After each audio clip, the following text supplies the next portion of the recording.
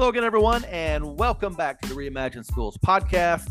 I'm your host, Greg Goins, and we're back in the saddle to bring you another great conversation this week on how to lead transformational change in your school.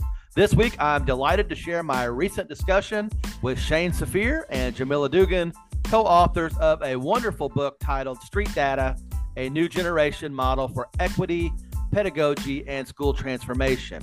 Shane Saphir is an award-winning teacher, former principal, and leadership coach that specializes in providing equity-centered professional development for school districts. Dr. Jamila Dugan is also a leadership coach, learning facilitator, and researcher who champions equity-centered schools and parent empowerment. Together, this dynamic duo has created a masterpiece in Street Data, a best-selling book that explores a different application of data to help diagnose the root causes of inequity to create a new model to transform learning in our schools. Be sure to follow them both on Twitter at Shane Saphir and at Jamila Dugan. Before we get into this week's episode, I also want to give a big shout out to my friends at Rocket PD, who now serve as the official sponsor of the Reimagine Schools podcast. Be sure to check them out at rocketpd.com. So let's get to it. My conversation with Shane Saphir and Jamila Dugan begins right after this quick promo from the Education Podcast Network. I'm Josh Swartz. And I'm William Illingworth. Hosts of the High Tech Podcast, a part of the Education Podcast Network, just like the show you're listening to now. Shows on the network are individually owned, and opinions expressed may not reflect others. Find other interesting education podcasts at edupodcastnetwork.com. Hello again, everyone, and welcome back to another episode of the Reimagine Schools podcast. So excited to bring in not one, but two fantastic guests today. They are the authors of a great book entitled Street Data, a next generation model, for equity, pedagogy, and school transformation. A big welcome to Shane Saphir and Jamila Dugan. How are you guys?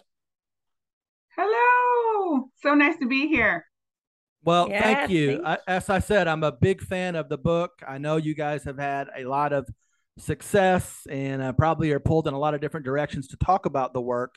So definitely want to get into this idea of what street data is and how this idea really came to fruition. So I guess that's probably a good place to start. And Shane, I'll talk with you first, and then we'll kind of flip back and forth here. Take me back to the original conversation, maybe a conversation you had with Jamila, or maybe a conversation you had with a colleague, or even a conversation you may have had with your publisher about why this book was so important to the both of you.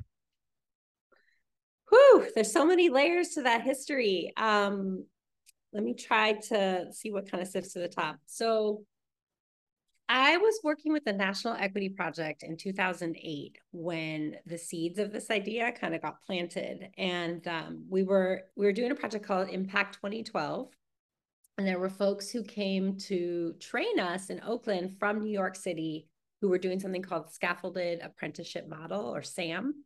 And they talked about these different levels of data. I don't remember exactly the language they used, but it was essentially like level 1, 2, and 3. And it really captured my attention. Like, why don't we talk about data in these more layered and complex ways? And then when I went to write The Listening Leader, I was trying to frame that first book around, kind of what are the reasons that listening is so important, and situating listening in connection to this larger project of working toward equity. And data came back up into my consciousness as one of the ways that we can actually think about listening as a lever for school transformation and for equity. And as I talked to a couple of different folks, particularly I'll shout out Audrey Amos, who was a principal I was coaching at the time. I remember sitting on her deck and talking about these levels of data. This metaphor emerged of satellite and map and street. And I just wrote a couple pages about it in Listening Leader. It wasn't much. It was almost like an afterthought. And then as Jamila and I talked about, it just, it started getting its own like energy in the field. Like people just started talking about it and tweeting about it and asking about it. And as we built and deepened our collaboration, we started working with it. And we found that teams were really grabbing on to the idea of street data and to the call to action to get down on the street level and to listen deeply to students and community members. So that's a little bit about the the kind of origin story, but Jamila could certainly add to that. Yeah, I think that's right on, especially the piece around all of the work that we facilitate and people just really grabbing on to the idea of street data. And I guess I would just add that we were talking with people a lot about the way that we talk about kids and the work that we do, not just let's figure out what to change, but how do we talk about what's the discourse that we use when we're talking about school transformation work. And I found, which I love talking about discourse, but I found that people really resonated. Don't you remember this, Shane, with using street data as a way to shift our discourse? Because it's not just about the practices that we use in schools, but really how we talk about it. And street data is just such a nice entry point from every level, practice level, mindset level, discourse level. Yeah, you reminded me of those early PDs in Eastside Union and East San Jose, where we did like a listening campaign with students, and we put student voices, like a gallery walk, all around the space, and people would just walk. And it transformed how they were talking and thinking about the work they had to do. I think it probably a good place to start is to really reflect on this traditional model of big data. And as a former school superintendent myself for many years, I also worked with principals and aspiring school leaders here in Kentucky. But as a society, we're always fascinated with numbers. Everywhere you look, it's numbers, numbers, numbers. I really feel like schools have lost sight of how to define success. If all you're looking at is standardized test scores and how many kids graduated or made the honor roll, you're really missing a golden opportunity there to really see kids and see them develop and see them achieve their hopes and dreams. Why do you think we've continued this uphill battle for so long with this traditional schooling model that only looks at one set of metrics? Would you like me to start with that one, Shane? Well, I mean, I think I'm going to be straightforward with my thoughts on that and then kind of come back to something you said. I think we're just deeply entrenched. It is everywhere. It is the thing that is privileged. Even when you think about colleges and the U.S. News reports on what colleges do well, and all of that's all based on big numbers. I would encourage people to really look into just how much those numbers don't make sense with the rankings for schools, but it's what we pay attention to, and we've been entrenched in it for so long. But I think in terms of this traditional model, one of the things I've felt more inclined to kind of demystify a little bit is that we're not actually saying don't look at numbers. That's not actually what we're saying. We're saying that right now that's all we look at is these big numbers, right? And so we are disproportionately focused on that. And there's things that are tied to that, right? Your money in your district is tied to the numbers, the outcomes that kids have, right? There are policies that are tied to those numbers. The way that we operate in schools is tied to those numbers. So I just want to say, we believe that when you look at a school district or a school and you see that there is disproportionality with a certain group of kids, students at the margins usually, we can make some assumptions about who kids are that are going to show up in those numbers. Okay, now let's put that not to the side, but understand that as one form of data, and then disproportionately focus on the day-to-day experiences. And so right now, for a number of reasons, we are not, our epistemology, our way of being is not oriented that way. And so when you have, for the longest of time, one group of people, and I'm going to say white folks, white upper or middle class folks, in charge of how we decide who is of value and who is not, and all of those things, and it goes on and on at every level of the system, then you're going to see us focusing there, as opposed to, let's say, an indigenous way of knowing or an Afrocentric way of knowing that really focuses on storyintation, as a word I learned from Shane, but story and the day-to-day experiences in the community of people. That's not really who we listen to. We're just now starting to listen to people at the margins. And so I think that when we are, again, in a place where just one group of people is largely defining, and we, have been in a system that has these focus areas across levels, then we're going to stay in that kind of place. And I think the last thing I'll say about that is that it feels good.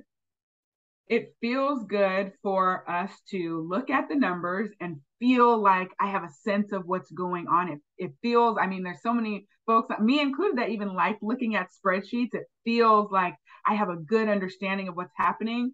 But I think we forget that as soon as we get that feeling of, I have figured out something, it becomes very technical. It becomes a very technical feeling as opposed to really the feeling of being with people and kind of understanding what their actual experiences. It's like a quick dopamine hit versus a deeper, long, sustained, complex picture. So I think us being entrenched is what really gets in the way, and why it's so hard to move toward a different model. I love listening to Dr. J talk about that. That was beautiful. And it's making me think about one of the early provocations we have in the book, which is that what is measurable is not the same as what is valuable. And I think as parents and educators, we're often talking about, like, what do we value? Like, what matters when we send our babies to school every day? And, I will tell you that increasingly what matters to me as a parent is my child's experience of well-being, their experience of connection, their sense of belonging, their sense that they are valued and affirmed exactly as they are. And you can't capture that in a test score, right? There's no metric for that. It's like, that is such a more narrow conversation than what we're actually like looking for our children, for all our children, not just those that we're raising, right? So I think there's something in this expansiveness, around ways of knowing and being and what we need to measure, that's really an invitation for all of us to think much more broadly than we have been. And probably my least favorite term in education is when I hear people talk about making data-driven decisions. And yes, I understand that. I probably even used that vocabulary myself in a meeting along the way in my career, because you don't just want to pull things out of the air and make decisions if you don't have some kind of data to support that decision making. But I guarantee you, in schools all across the country right now, or this afternoon, or whatever time zone they're in, a principal's getting ready to have a PLC meeting. They're going to dive into charts and graphs and all types of data, big data, and they're going to try to solve all these big problems that they're having academically based on just those metrics. And I tell people, I shout it from the rooftops, you're looking at the wrong things. You're asking the wrong questions. How can we use a street data approach to kind of flip that narrative and change that meeting structure? Jane, you want to start there this time? Sure, I can start. I think first we have to reframe how we think about the adults in our buildings, right? So there's a kind of implicit set of assumptions in that meeting archetype, which you are absolutely right is happening right now all across the country and beyond. And I think it's a very kind of like objectifying vision of an educator as this widget who's trying to get us to these little incremental gains, right? And percentages or incremental decreases in the percentages of things we don't want. And it's really dehumanizing. And here we are sitting, we can, wring our hands about the mass exodus of teachers and principals from classrooms across the country right now. I mean, everyone I talk to, even up here in BC, there's these teacher shortages. And yet we're not looking in the mirror. We're not holding the systems lens on how are we actually creating environments that educators want to be a part of, want to stay in, right? Where they feel connected, humanized, cared for. And so I think my hope, I guess, with the street data model is that it provides a different way of thinking about adult learning that is really rooted in what Jamila was talking about earlier, this more expansive epistemology, many ways of being that values all the ways people show up rather than just this narrowly defined kind of transactional quantitative orientation. And we can radically reimagine professional learning if we actually take this up, right? If we actually embrace some of the core ideas and principles in the book, hopefully it becomes not a roadmap, because neither of us, I think of this book as like a script or a curriculum or roadmap or anything like that, but an invitation to a new way of being together. And I think that could make a big difference in how we sustain and retain, ultimately, teachers in our schools and systems. What do you think, Jamila? Yeah, and I think to the point of PLCs specifically, because I remember being formally trained in data-driven instruction, which again, I want to say, like, is not a bad thing, right? But it's how it's framed. So you have your same PLC meeting, right? And you want to talk about data. Well, what are you spending what's the proportion of time you're spending on which piece?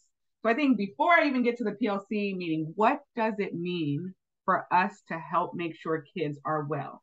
Or what does it mean for us to make sure that kids, are performing at the highest levels in the way that feels congruent to them, right? How do we need to operate as a team to do that? Well, first we need to be answering that question before the PLC. All right, let's assume that we've answered that question. We can look at the data. I want to make sure kids can read. Don't get me wrong here. I think this is extremely important. We can look at that. We're going to spend about 5 minutes on looking at, here's what the snapshot says around where kids are. Fine, if that's something that people want to continue to do. The majority of that meeting now is to pull down the names of our kids and say, well, what's Bobby's experience in the classroom? Let's go and look at Bobby's experience. We're going to break up in teams. We're going to take observational notes. We're going to look at Bobby's student work. We're going to just pick 2 or 3 kids, right?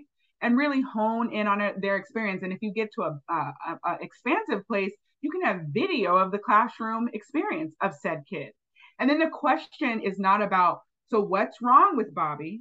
It's now, well, what do we notice about our pedagogy that might be setting Bobby up to do well on said assessment? Is the assessment even the appropriate thing to allow Bobby to really show his cultural wealth and who he really is?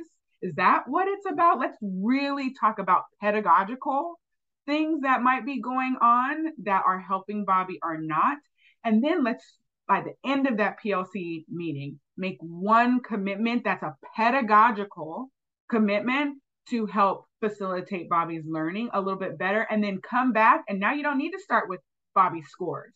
Now you're starting with the street data that you were given. You go through that cycle over and over again, and then you come back and you should see a better right sizing of the bigger data by focusing on Bobby's experience. And I feel like, it's going through the equity transformation cycle, but I think that really it's how we're framing the purpose of these PLCs way up here. And if they're grounded in big dreams and big goals.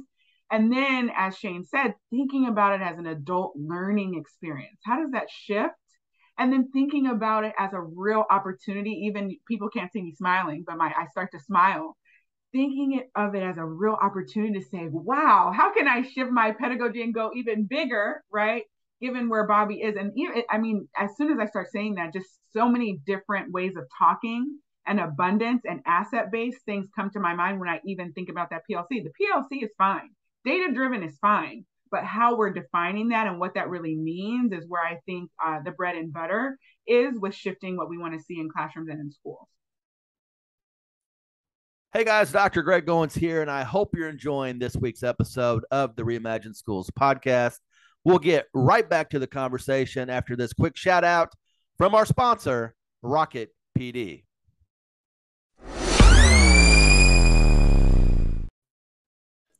There's one thing we can all agree on. The days of sit and get PD are over. That's why my friends at Rocket PD have assembled the best experts on the planet on the hottest topics on education with a mission to create the world's largest community of educators committed to helping teachers and staff succeed.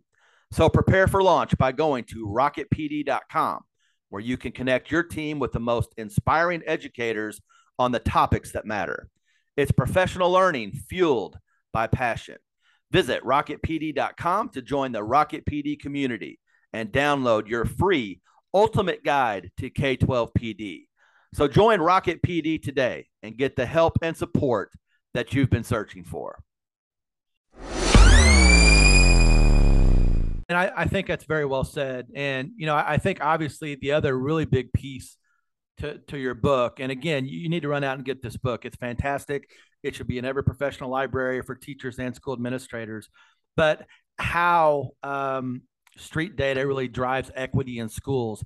I think a lot of us, and I'll put myself in that category, talk about equity, but we're not really sure what that looks like in the classroom and in the schoolhouse. And I think you both did a wonderful job in this book of really kind of laying that out. So can you speak to that, both of you? Yeah, I can start there because it's my favorite thing to talk about, because people throw a lot of words around with our definitions around with equity. And I think that's one of our biggest issues, is not understanding what we're talking about when we say that.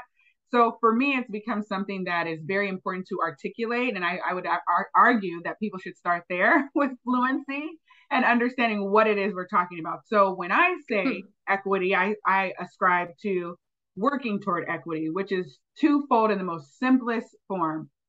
Proactively identifying the barriers to the success of a child based on sets of factors. Proactively identifying the barriers. And then on the flip side of that, proactively identifying what is the opposite of that, right? How do I figure out if a student has an IEP, let's say, what's going to be the barrier to their success? I can tell you like 6 different things that are going to be the barrier. It's going to be low expectations is going to be one. It's a lack of knowledge around the IEP. It's a lack of seeing the accommodations or modifications in the classroom. These are all barriers, right? Because there's a way we see students with IEPs. Okay, I can identify those. The class, the teacher who's going to teach them, all those things. Now, working toward equity is us really thinking about what does it mean to cultivate the genius of this child? Because this child is like any other child, right? What do we have to put in place? What do we have to disrupt? What do we have to change so that we are now cultivating this student? That's the other piece of working toward equity I feel like people miss. And so in order to do that, I can't go ask Jamila, who's the high performing student who does school really well. I was literally just saying that we're not serving students with IEPs well. So in street data, we're saying you have to choose the margins in order to work toward equity. The margins in this case being a student who has an IEP or groups of students who have IEPs, right? And I have to go there and I have to ask that same question around what are the barriers to success? And then how do we proactively reimagine something else?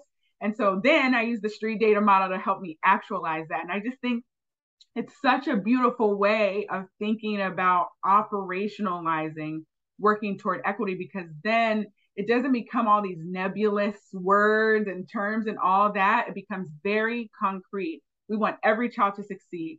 Let's start with the who's not succeeding piece. I prefer to think about the genius of kids first, but we look at the genius of all of our kids. Well, whose genius are we not tapping into so much? Okay, students with IEPs are really coming up in the big data and in conversation. Let's not forget that parents are often telling us when we're not meeting the needs of their kids, and the kids are telling us, but sure, we wanted to start with the big data.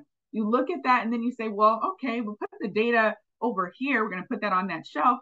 Now, how are we going to get in the weeds to really change the experience? Well, we got to go to street data for that. And we have to go through the equity transformation cycle for that. And the last piece I'll say about that is the key piece. I think when we're talking about not just disrupting, right? That's like listening and uncovering and trying to understand what folks' experience is. But when we get to reimagine, that is where the transformation comes. Because if I get and find out that there are these, ways that students with IEPs, there's ways that we can be tapping into their genius, I have to be willing to go big and say, what could we do completely different? I typically need to do that in partnership with kids or their families. What could we do? And then after reimagine, you've got to be willing to move. You have to be willing to move. Otherwise, it's not working toward equity. It's just talking about it in, again, the nebulous, big, vague terms that don't really help us operationalize what we're really trying to do in terms of serving all kids. That's my thought on that. Shane, what do you? Yeah, I'll grab the baton in the reimagine part of the cycle, because I think what we often talk about, and this is explicitly the guiding principle of chapter 5, is that equity work is first and foremost pedagogical. And so there's this trend in the field where you've got the separation, right, of the equity people over here, and then the literacy people and the math people and the instructional coaches and all these folks over here. And then you got your like come in, drive by, drop in kind of PD experts, quote unquote, around equity. And I think an intention of this book is to understand that if we are going to reimagine our systems in ways that are radically inclusive, that serve every child, that affirm and love and value every child, it has got to hit the classroom level.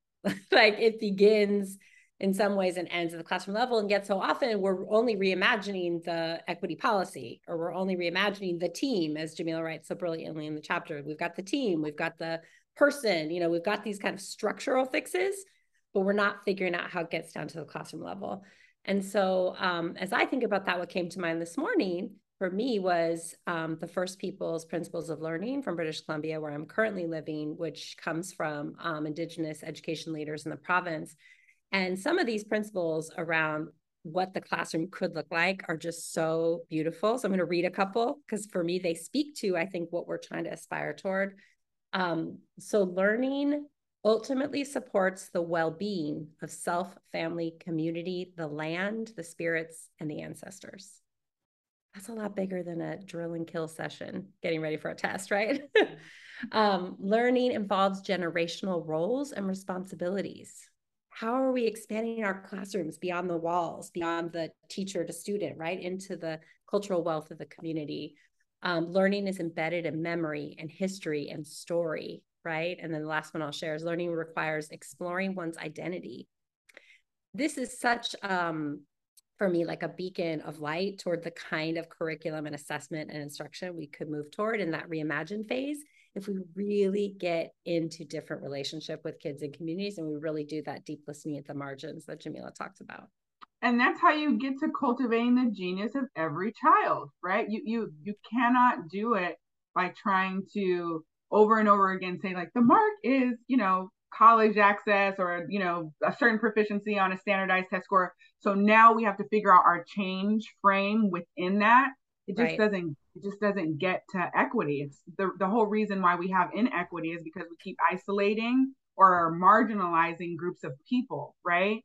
And so again, to operationalize working toward equity, you've got to be in big vision like that. I mean, how beautiful and how abundant is that? I mean, starting there is even a huge thing. And then you choose the margins and the groups of people that can help you figure out how you get there. And again, I just always get chilled because that is the operationalizing of an idea, i.e. equity, as opposed to equity means you do training on culture, and you do bias training, and then you really make sure that people are bought into a sense of belonging. That is just so cut up. I feel like I'm seeing in so many places, but it's all in the spirit of equity, but there's no coherence or focus or real big principles, as Shane just mentioned. Yeah, and again, good stuff. I mean, spot on all the way around. And I certainly want to respect your time. I could talk with you both all day about this fascinating topic and all the great work you're doing. But one of the things I want to hit before we jump off here is you're talking about the actual classroom setting and how that also needs to change. We're talking a lot about deeper learning, and we should be. There's a big push here in Kentucky for deeper learning and developing those type of skills. I've been framing this up for a long time that the role of the teacher has continued to evolve and change. And if the teacher's still spending the entire class period doing all the work in front of the room, doing the lecture, they're not going to be able to kind of sit with kids one-on-one, work in small groups, get to know kids on a one-to-one personalized level. And that street data may not be accessible if the teacher's locked to the desk the whole time. So let's just talk about that a little bit, Shane, and we'll begin with you. How does the teacher and the pedagogy need to change in order for this to become not something just to reimagine, but to actually implement? Right. No, it's a great question.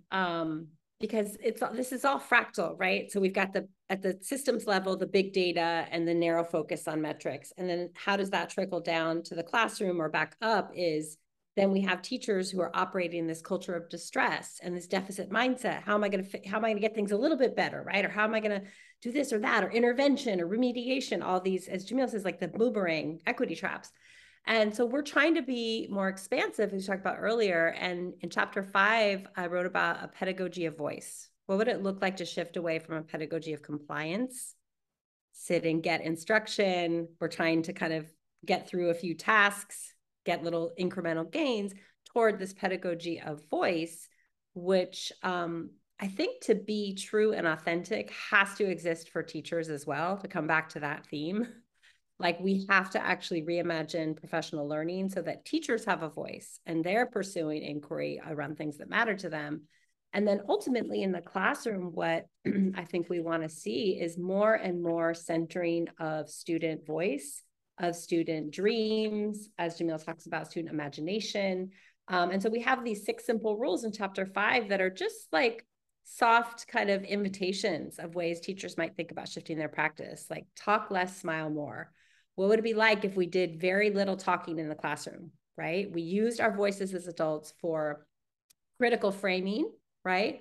Of concepts, of maybe learning outcomes, and of questions, right? Because at the end of the day, we want to cultivate environments in which inquiry is the reigning paradigm, right, of instruction, that we're asking so many questions and we're not trying to answer the kind of questions that actually keep students deeply engaged, right, that they want to dig into through projects and labs and Socratic seminars and all these kinds of rich pedagogies that have been around for a long time. I think that requires that we minimize the role of grades. It's kind of a controversial topic we've been talking about for a while, or that we at least start to think about grades differently as not the main way that we assign value to student learning, that we make learning public, which we talk about there, and that we also kind of radically reimagine our spaces. This is something I've been thinking about a lot. I got to listen to some students on a Kiva panel in the spring. And one of the main things that I took away from this is a panel of middle schoolers, really diverse group, about 8 middle schoolers.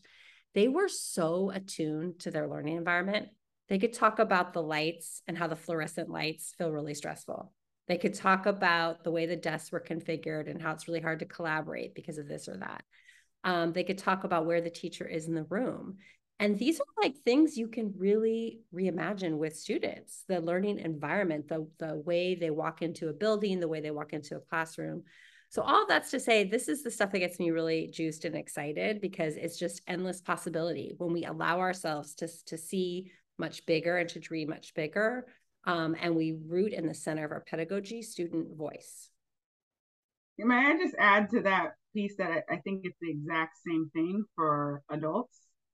So if we don't model the pedagogy that Shane just described, a pedagogy of voice, as adults facilitating the learning of teachers who will facilitate the learning of students, it's going to be really hard for teachers to shift toward the way that Shane was just describing. And it's actually not just teachers, now that I say it, it's instructional coaches, it's the restorative coachly, it's the whoever the person is. We have to model this way of being so that it comes alive and teachers are like, oh yeah, like how we did it in PD, right? There's really no difference. And that's something that's talked about in the book as well, especially with making learning public. And so I just think it layers on exactly what Shane said about the classroom to any adult learning experience. And that's really across the board, even if you're in a district, wherever. If you're in the district office, it doesn't matter if you're not right in the classroom, but we should be deeply embedded in the pedagogy we want to see so that we can facilitate the learning of others to make that happen down to the classroom level.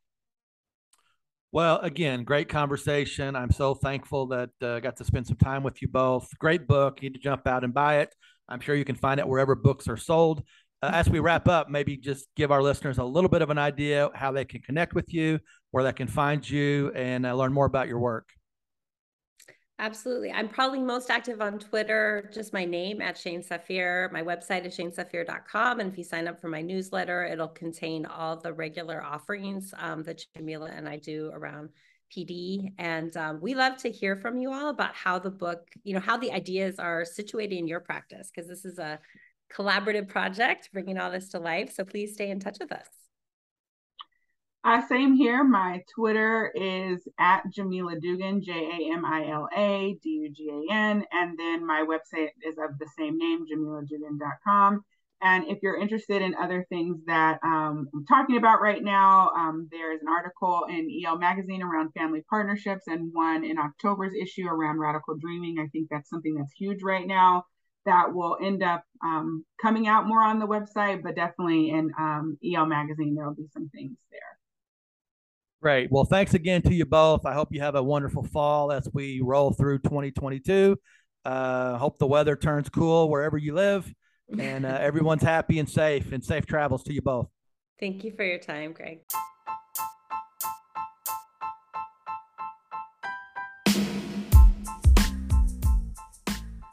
So that's a wrap on this episode of the Reimagine Schools podcast. Be sure to like, share, and subscribe. And don't forget to give us a 5-star rating and leave a comment wherever you listen to your favorite podcast.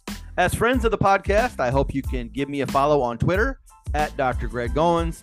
where you can learn more about my work as a partnership ambassador with the Modern Classrooms Project, and also about my work with Brave Ed, where innovative school districts across the country are leading change through a benefits-based accountability system that allows school communities to redefine student success. So until next time, folks, thanks for listening and keep fighting for change in your school.